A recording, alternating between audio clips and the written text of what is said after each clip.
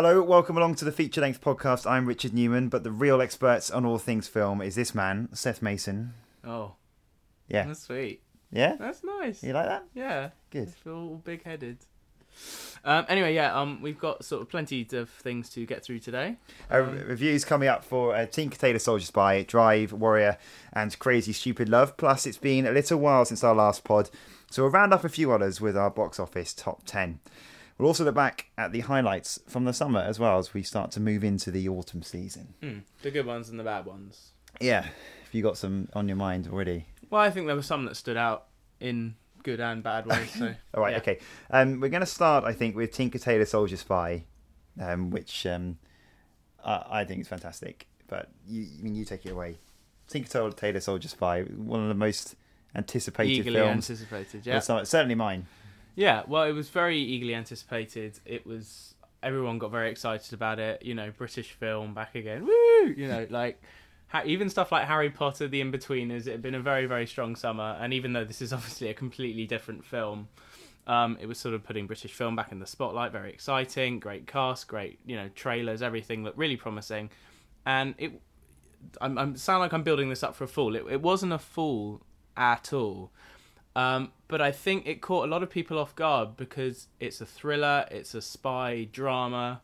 That's how it was pitched, and it wasn't a big shoot 'em up like some people were expecting. Do you think people did expect that? I think people did. The thing about the film is that even the people who love it, and I really like it myself, and I know you properly love it, will admit it is slow paced. It is slow paced, but it's not. But it is slow paced, but it doesn't fail to hold your attention. Exactly, and that's what's very interesting about it, and that's what makes it so successful. Is that it's got this very sort of monotone, almost sort of feel to it.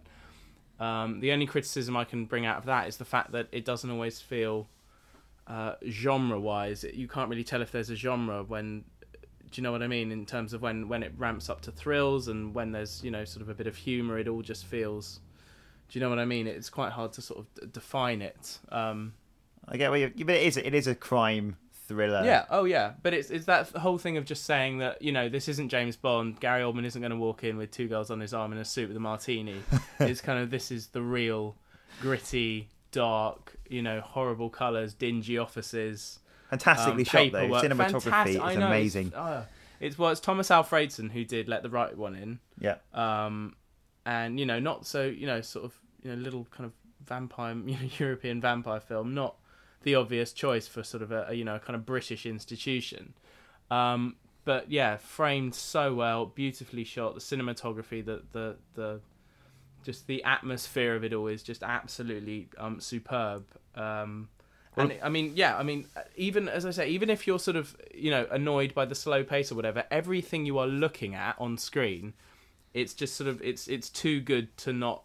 Do you know what I mean? Get a lot out of. Which includes the actors. Which the acting is amazing. Exactly as well. And there's no kind of weak link. You've got John Hurt, Mark Strong, Benedict Cumberbatch, Colin Firth in these sort of quite big support roles. Everyone has quite a lot to do. Tom Hardy, who we'll come back to later as well, who's doing well this month.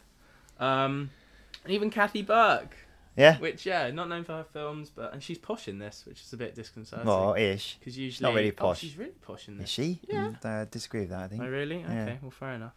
She definitely had a high-profile role once within the Secret Service. I mean, it's just a great story because it's just. It's Gary Oldman who is understated but very, very, very, very strong as George Smiley, the lead character, trying to find this mole, and that this paranoia of knowing that someone, one of these people who you are watching continuously, who are all working together, is the spy, the mole. It was very exciting. We went to the Empire big screen, obviously, just over a month ago, and we spoke to we didn't speak to. But we had a Q&A session with the producers at Working Title. It did suggest that there is a possibility that we will see more films featuring George Smiley because there are more books. Yeah, Gary Oldman said that and them as well. Some of the books I think are quite hard to film. Was the consensus from some of the actors and the creative team in terms of what they've been saying in terms of press for for this film. But very good feedback. So do you think that there'll Well, probably be some sort of clamour for that? Oh yeah, I mean, it's still. I kind of predicted. I thought it might be I thought it would be the new King's Speech. I thought it would be the kind of film that would get people that don't go to the cinema would go and see it. It would be loved. It would have real repeat viewings.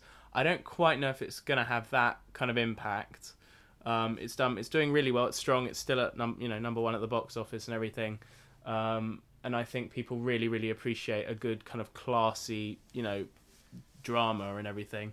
It's very popular on television and everything at the moment. You've got all these, anyway, blah.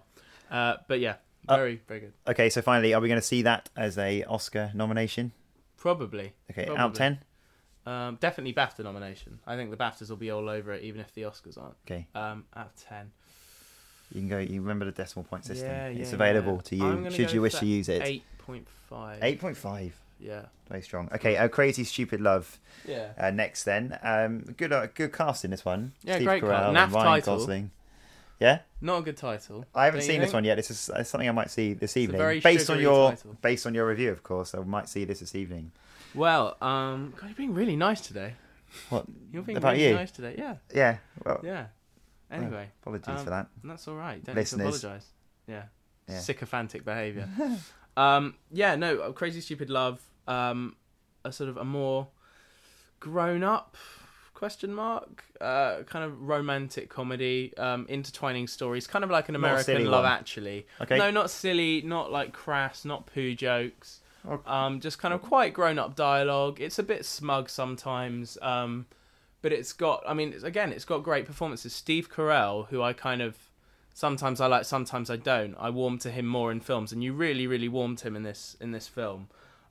His storyline, him and his wife break up right at the beginning of the film. She dumps him, and he sort of has a bit of a crisis about it, and is still in love with her. And that's Julianne Moore. And that's Julianne Moore, who's again is good. She doesn't have as much to do, maybe as some of the others, but she's very strong in it. Mm. And he meets this guy in a bar, Ryan Gosling, who's kind of the man of the bar, who's always sort of chatting to different people every night, going home with someone every night, and is trying to just sort of much like yourself. Yeah, much like myself, exactly. Yeah. So really, really nice. Yeah. Exactly. Really. And it just basically tries to bring his kind of masculinity back or whatever. And there is a bit of an awkwardness there because there are times when you're watching this and you think, oh, this is actually is this a really superficial storyline? Is this really shallow? And the film plays with that a bit, and it is, I found sometimes a bit, I don't know, weird to watch. You kind of feel a bit uncomfortable, but anyway, that's just one very slight criticism.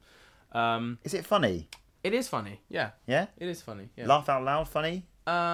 Yes. Every 5 minutes you get a laugh? A few times. I mean, Ryan Gosling has the sort of sharp wit going on that you appreciate. Steve Carell. Emma Stone, who's very strong supporting character in it, who has her own sort of storyline. She sort of is the one that got away for Ryan Gosling, and and of course being a sort of intertwining comedy drama, she has her own stuff to do and fits in with all the other storylines, and she has this great kind of goofy but quite sharp quality to her comedy. Mm-hmm. She was, of course, made her name in Easy A, going to be in the new Spider-Man. So yeah, she has a lot to do in it. She's really good. And I mean, it's the whole film. It's glossy. It's sort of throwaway. But it's sort of got a bit more to it than quite a lot of the other films. And there are some really, really ridiculous scenes as it nears the end, which kind of threaten to undermine it. One at a school graduation and the other in Julianne Moore's garden, if you're looking out for those. And those scenes almost threaten to kind of, undo the good that had gone before. But no, I mean, it's smart, it's funny, and it's a very good... It does what it wants to do very well. So yeah, out of 10 for men and women, I think. Oh, okay. Yeah. Is it more like, because I'm not going to see this on my own because I thought this is the one I'll go and see. No, I think it's just a kind of, I mean, I think there is a bit. I think there is definitely a bit of that, but I think it's quite. I mean, obviously the focus is kind of on relationships and love, but I think it's got a grown-up kind of drama angle to it that can also just make it a good first date film. Yeah, maybe that as well. Yeah. You're trying to peg the whole romantic date thing, and I'm trying to move away from it. Right, but yeah, okay. as I said, it kind of works on both levels. So yeah. Okay, but it works better than Warrior for the first date thing. Probably. Yeah. Which we're going to come on to now. But out of 10, then, Crazy Stupid Love. seven, maybe 7.5. Yeah, maybe 7.5. Yeah. Okay. So next on to Warrior. Yeah. Which is actually something that I really loved. I saw this one last week. Tom Hardy in this one as well, who looks like a tank, an absolute tank. And this, for me, I take preference for this one over something like The Fighter last year. Is that controversial? No, they're both very strong films. They're a bit different. Both about brothers that fight in kind of, Of course, The Fighter's got more of a focus. Lower class American settings. More focus on what? Sorry. The whole drug issue. Yeah.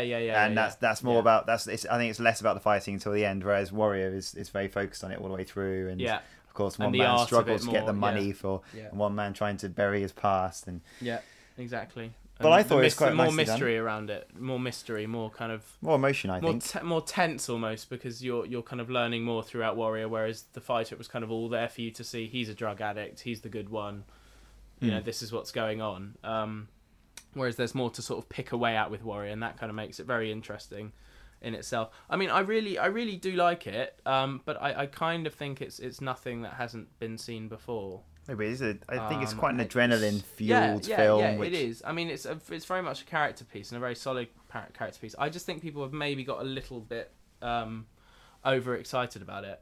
I mean, as you say, it's kind of, it's the two brothers. It's played by Tom Hardy and this Australian actor called Joel Edgerton. Who reminds me of someone? Who is he going to remind me of? I don't know. Is it Russell Crowe? Maybe he reminds you of Sam Worthington a bit. It might be Sam Worthington. It might be Sam Worthington. Yeah, I think there is definitely a bit of that there. Maybe that's what it is. He is. Yeah, I mean, he sort of had a few bit parts over the years. He's been in he was in Animal Kingdom, which was a great, really kind of brutal Aussie thriller from last year.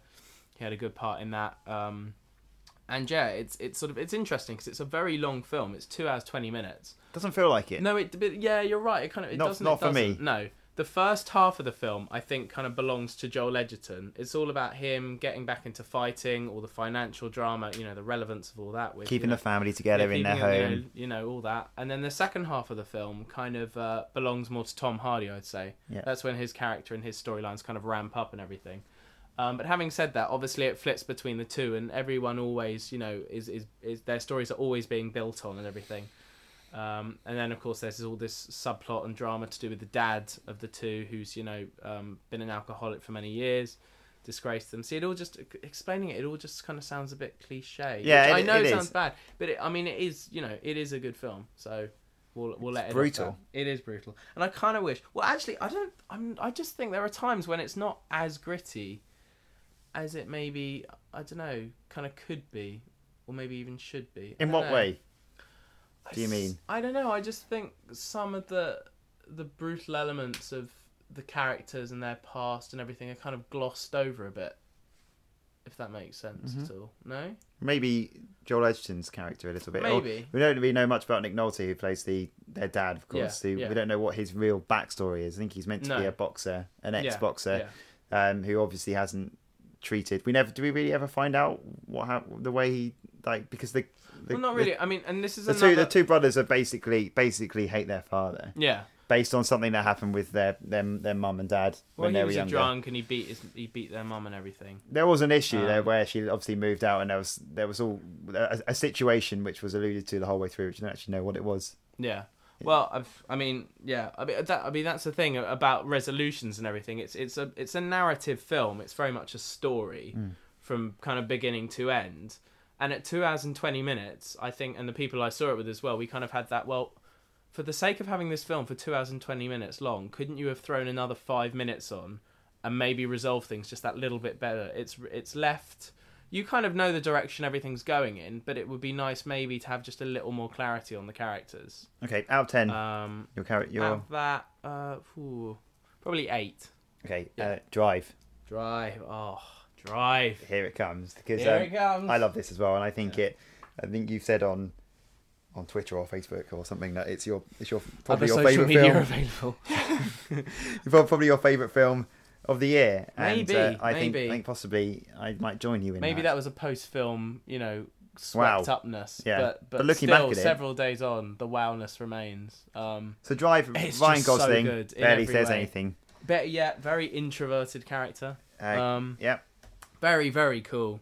Stop! You actually just stroked him on the screen there. No, it was more. It looked like that, didn't you it? literally just stroked Ryan Gosling on your. It's more the fact laptop. that my diction's so good, Okay, Seth, no that I wonder sort of you're enunciated going- and you're spat like- over my See, computer. he gets his shirt off in Crazy Stupid Lover, Rich, so you're like that. Oh, So you great, can thank go you. and Oh, sit thank on you so it. much. Yeah, Great. there we go. So you're all right. You're Something all for right. everyone. You're right, exactly. Um, But it is no. I was saying to you, it's kind of genuine cool. It's not trying hard cool. It's just the soundtrack, the look. It makes LA. I always think LA in films. I don't really like LA as a place. No, I've never heard anything good about LA from people that have been. No. I mean, I went years ago and I didn't really like it. But I mean, just in terms of kind of how it's represented on film, you never kind of get. You know, you can make LA, you can make New York look amazing on film, places all over the world. We just watched Jurassic Park again, and just talking about this kind of issue of great. location on film, you can build these amazing worlds. And in this film, LA just plays such a awesome, for want of an excited, fanboy word. Makes such an exciting character of the film. It's those skyscrapers at night when Yeah, they sort it's of that do kind the of aerial neon, shots across. almost nightmarish. Yeah, Really kind of nice. just dank, really nice. Yeah. Fantastically directed. I'll let you pronounce his name. Well, he's Danish. Well, let's have a go. Nicholas Winding Refn, because it's That'll do. REFN. I think that's it. It looks I Welsh. think that's it. No, it's Danish. I know it's Yeah, Danish, but it is. looks Welsh. He's done this. I mean, Refn. he did Bronson with Tom Hardy. Yeah. Which was great. A little more maybe off the wall than this. I don't know. I thought Bronson was a very, very strong film, but this was just in a kind of class of its own compared to Bronson. A quick synopsis then, before we go back. Yeah. To... Well, he is, isn't he? Ryan Gosling, who is never named. His character is never named. No. He is a driver, and he officially, in terms of when he meets people throughout the film, he drives for movies. He's a stuntman. Sort of doing car crashes and the like. But in real life, he's actually kind of a sort of a getaway driver who has his 5-minute window. You don't go. He doesn't want to know what happens a minute before. He doesn't want to know what happens a minute after. You have him for that 5 minutes, as you keep hearing throughout the film. Yeah. And catchphrase.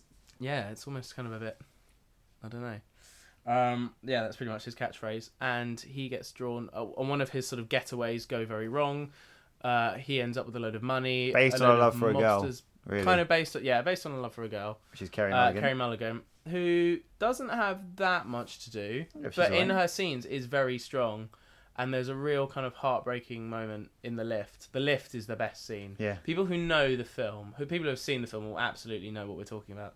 Just in every way. It just has so much, there's just so much just characterization in just tiny moments and looks and just the lightest of kind of actions, and it's just worth noting it's very violent when it's violent. Well, it kind of gets halfway through, doesn't it? Halfway through, it just starts becoming like when it is violent, exploding it's very violent. heads and slashed wrists and stabbed chests and the blood comes thick and fast. Yeah. But it is kind of style. I mean, it will not be for everyone, but it is very stylized and effective. I think the violence kind of not to say I particularly enjoy violence per se, but was it Cannes that he was the best? Cannes. Yeah, Cannes. he won Best Director at Cannes. Yeah, that's what you're saying. Yeah, Cannes. Yeah, he did that. Soundtrack, amazing. Soundtrack is just punchy and epic and night-timey and just bassy and synthy and just cool. Into this comes back to the cool. And this kind of like weird kind of 80s feel almost that some of it has, and that Ryan Gosling kind of has, and just little things about it.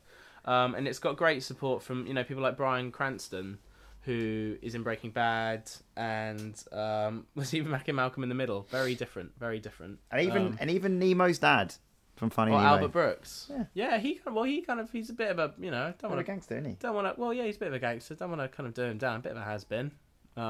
What? Marlin from Finding Nemo? Well, Albert Brooks. Nemo's dad? Yeah, the one who finds kind of Nemo? Famous. Yeah. But that was his kind of... That's what the kids know him for. That's what the kids know him for, but not many of those kids are going to go and see Drive. That's 18 Maybe one day. rated Drive. Maybe one day.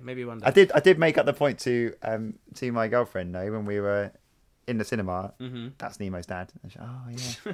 Oh, yeah, so it is. He's in The Simpsons as well. He plays Scorpio, I think, doesn't he? In The Simpsons. Remember Homer's boss?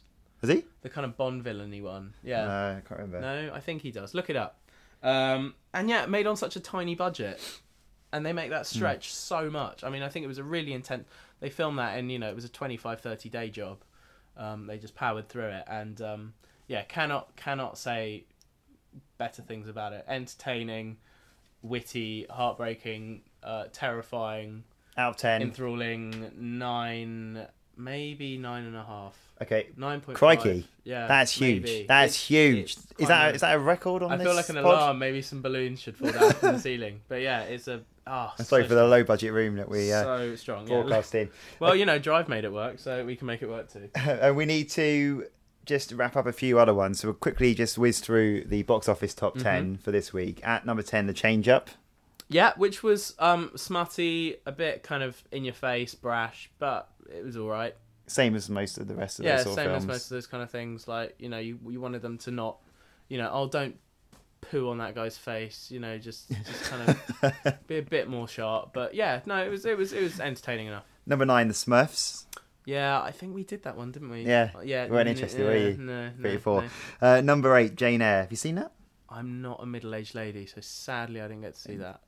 But maybe one day. Okay, number 7, Killer Elite. Have you seen that one yet? I haven't seen that one. It's Clive Owen and Jason Statham. Yeah, and Robert De Niro, and it kind of limped into cinemas. Yeah. He hasn't had much of a PR campaign around it. No, it's kind of very much limped in and kind of limping out by the looks of it. I haven't heard great things, but we'll see. Number 6, Friends with Benefits. Yeah, it was quite fun. It was kind of sassy is that better entertaining and beautiful people, and just kind of like very disposable, entertaining watch. That's all Crazy Stupid Love. It's for a comedy fix. Crazy Stupid Love is better. Okay. But, it's actually directed by the guy that did Easy A. Friends with Benefits is. So it does have like a bit of an edge to it, and it has some cool set pieces, and and Justin Timberlake and Mila Kunis are good fun in it and everything. So yeah, it's worth a watch. Driver's at number 5. Yeah. At number 4, The In-Betweeners, which you liked. We'll talk about that twice. We'll talk about it in a minute, actually. Number 3, Warrior. Crazy Stupid Love is in it too, and by a big distance, over 1 million, Tinker Tailor Soldier Spy remains at number 1. Right, it has been a really busy summer of films. We took our kind of summer off, didn't we? We had a little summer break, I'd say. For the pod. Like the best of them. We had a little summer hiatus, haven't we? And although we keep saying we're going to keep coming back with more regular ones, we will try our very best, but we'll see how much we can do. It has been very, very busy. We've seen the end of Harry Potter, the reboots of several superheroes, which of course, most of them lining up to the same thing, the Avengers next year. Other heroes flopping with the critics. I'm sorry about that, Jack Sparrow. And more mind-boggling alternative realities as well, which have popped up through things like Source Code. So if you've been looking back at the highlights of the summer and some of the lowlights as well, what are your standout films of the summer? Well, I think we both agree maybe that one of the kind of out of the summer movies, quote unquote, the best one was probably Super 8. Yeah. Did you say? Yeah, I love that. Yeah. So I just again watching Jurassic Park, which again is just quintessential Spielberg, was kind of bringing all these memories flooding back. And yeah, I think that was just such a strong movie. I was so bummed that it went out of cinema so quickly. I really wanted to see that again. So that I would say is probably the strongest of all the blockbusters. The In-Betweeners, it's a kind of a love it or you hate it. I know not everyone who were big fans of the TV show felt the same, but I just thought it was just so perfectly observed as always. Yeah, I'm not going to agree with you on this one. One for our generation. Kind of heroes of our generation, almost. Kind of the really simpleton heroes. I don't think I've ever got that caught up in the In-Betweeners. No, Super 8 definitely. The In-Betweeners I'm maybe a big not. fan. I mean, the In-Betweeners is not a cinematic delight in terms of, they did that TV show thing of trying very hard at the beginning with sort of all these swooping shots of suburbia to try and make it cinematic. Didn't really work, but I mean, it's amazing fun and very, very funny, depending on your sense of humour. So for me, that was a highlight. Rise of Planet of the Apes was another one. Yeah, very good. A very, very pleasant surprise, that. Yeah, really strong movie. And that's kind of kept going all summer, actually. It's been very popular. Loads of people going to see it. I think quite a repeat film kind of one as well. I would like to see that again, actually. Me too. I think it ends today, actually, for us locally. Art of Getting By, just as usual, there were a few kind of small little ones that kind of get lost. I mean, I personally thought The Art of Getting By was a very strong movie. That's kind of grown on me more and more. Did we ever review that one? I don't know if we did. There was kind of a strong... No. I think it came out just after the last one we did. You enjoyed that, did you? I did enjoy it. Yeah, I just thought it had a different take on the kind of angsty teenager thing, by making him a lot more kind of genuinely childish. The character Freddie Highmore. Okay. So yeah, I was impressed with that one. For me, it's got to be. For me, it's Super 8. Yeah. And possibly I really enjoyed X-Men as well. Yeah, I'm still gonna put that in spring without wanting to be. Is it? Yeah, maybe. I don't know. I guess it was summer Beginning starts of so summer. early these days, isn't it? I think that's the April, beginning of the May, summer big blockbuster season. Yeah, Really. yeah. So that's if it is that's what I'm including. Yeah, no, that was very. So your flops then? What are they? Flops. I don't know. I guess Cowboys and Aliens was the biggest flop. So disappointing. Yeah, that was very so disappointing. disappointing. That was more and more. Fright Night as well, which we didn't have a chance to review on here. I never saw that. I didn't really. I usually love that kind of thing. I saw the '80s one. I didn't really get on with it, and I thought with this cast, with Colin Farrell, who can be really sort of good, entertaining actor, can be very funny when he wants to be. Christopher Mintz-Plasse, great actor, comedy actor. David Tennant as well, who's actually quite a good comedy actor. Also in the cast, and it just really, I don't know, it kind of failed to lift off, I thought. So that was another big disappointment. That and the Smurfs. But yeah, that and the Smurfs. Yeah, which obviously weren't that impressed with either. So that's it for this episode of Feature Length. If you liked it, pass it on, put it on Facebook, tweet it, spread the word. You can catch us on Twitter as well, which we do need to make more of an effort into actually updating a bit often. More Seth Mason. That is at Feature Length. So you said too many nice things. You used to balance out the universe. Yeah, there we go. Yeah. Seth, that's your responsibility. We'll be back soon, but for now, it's goodbye.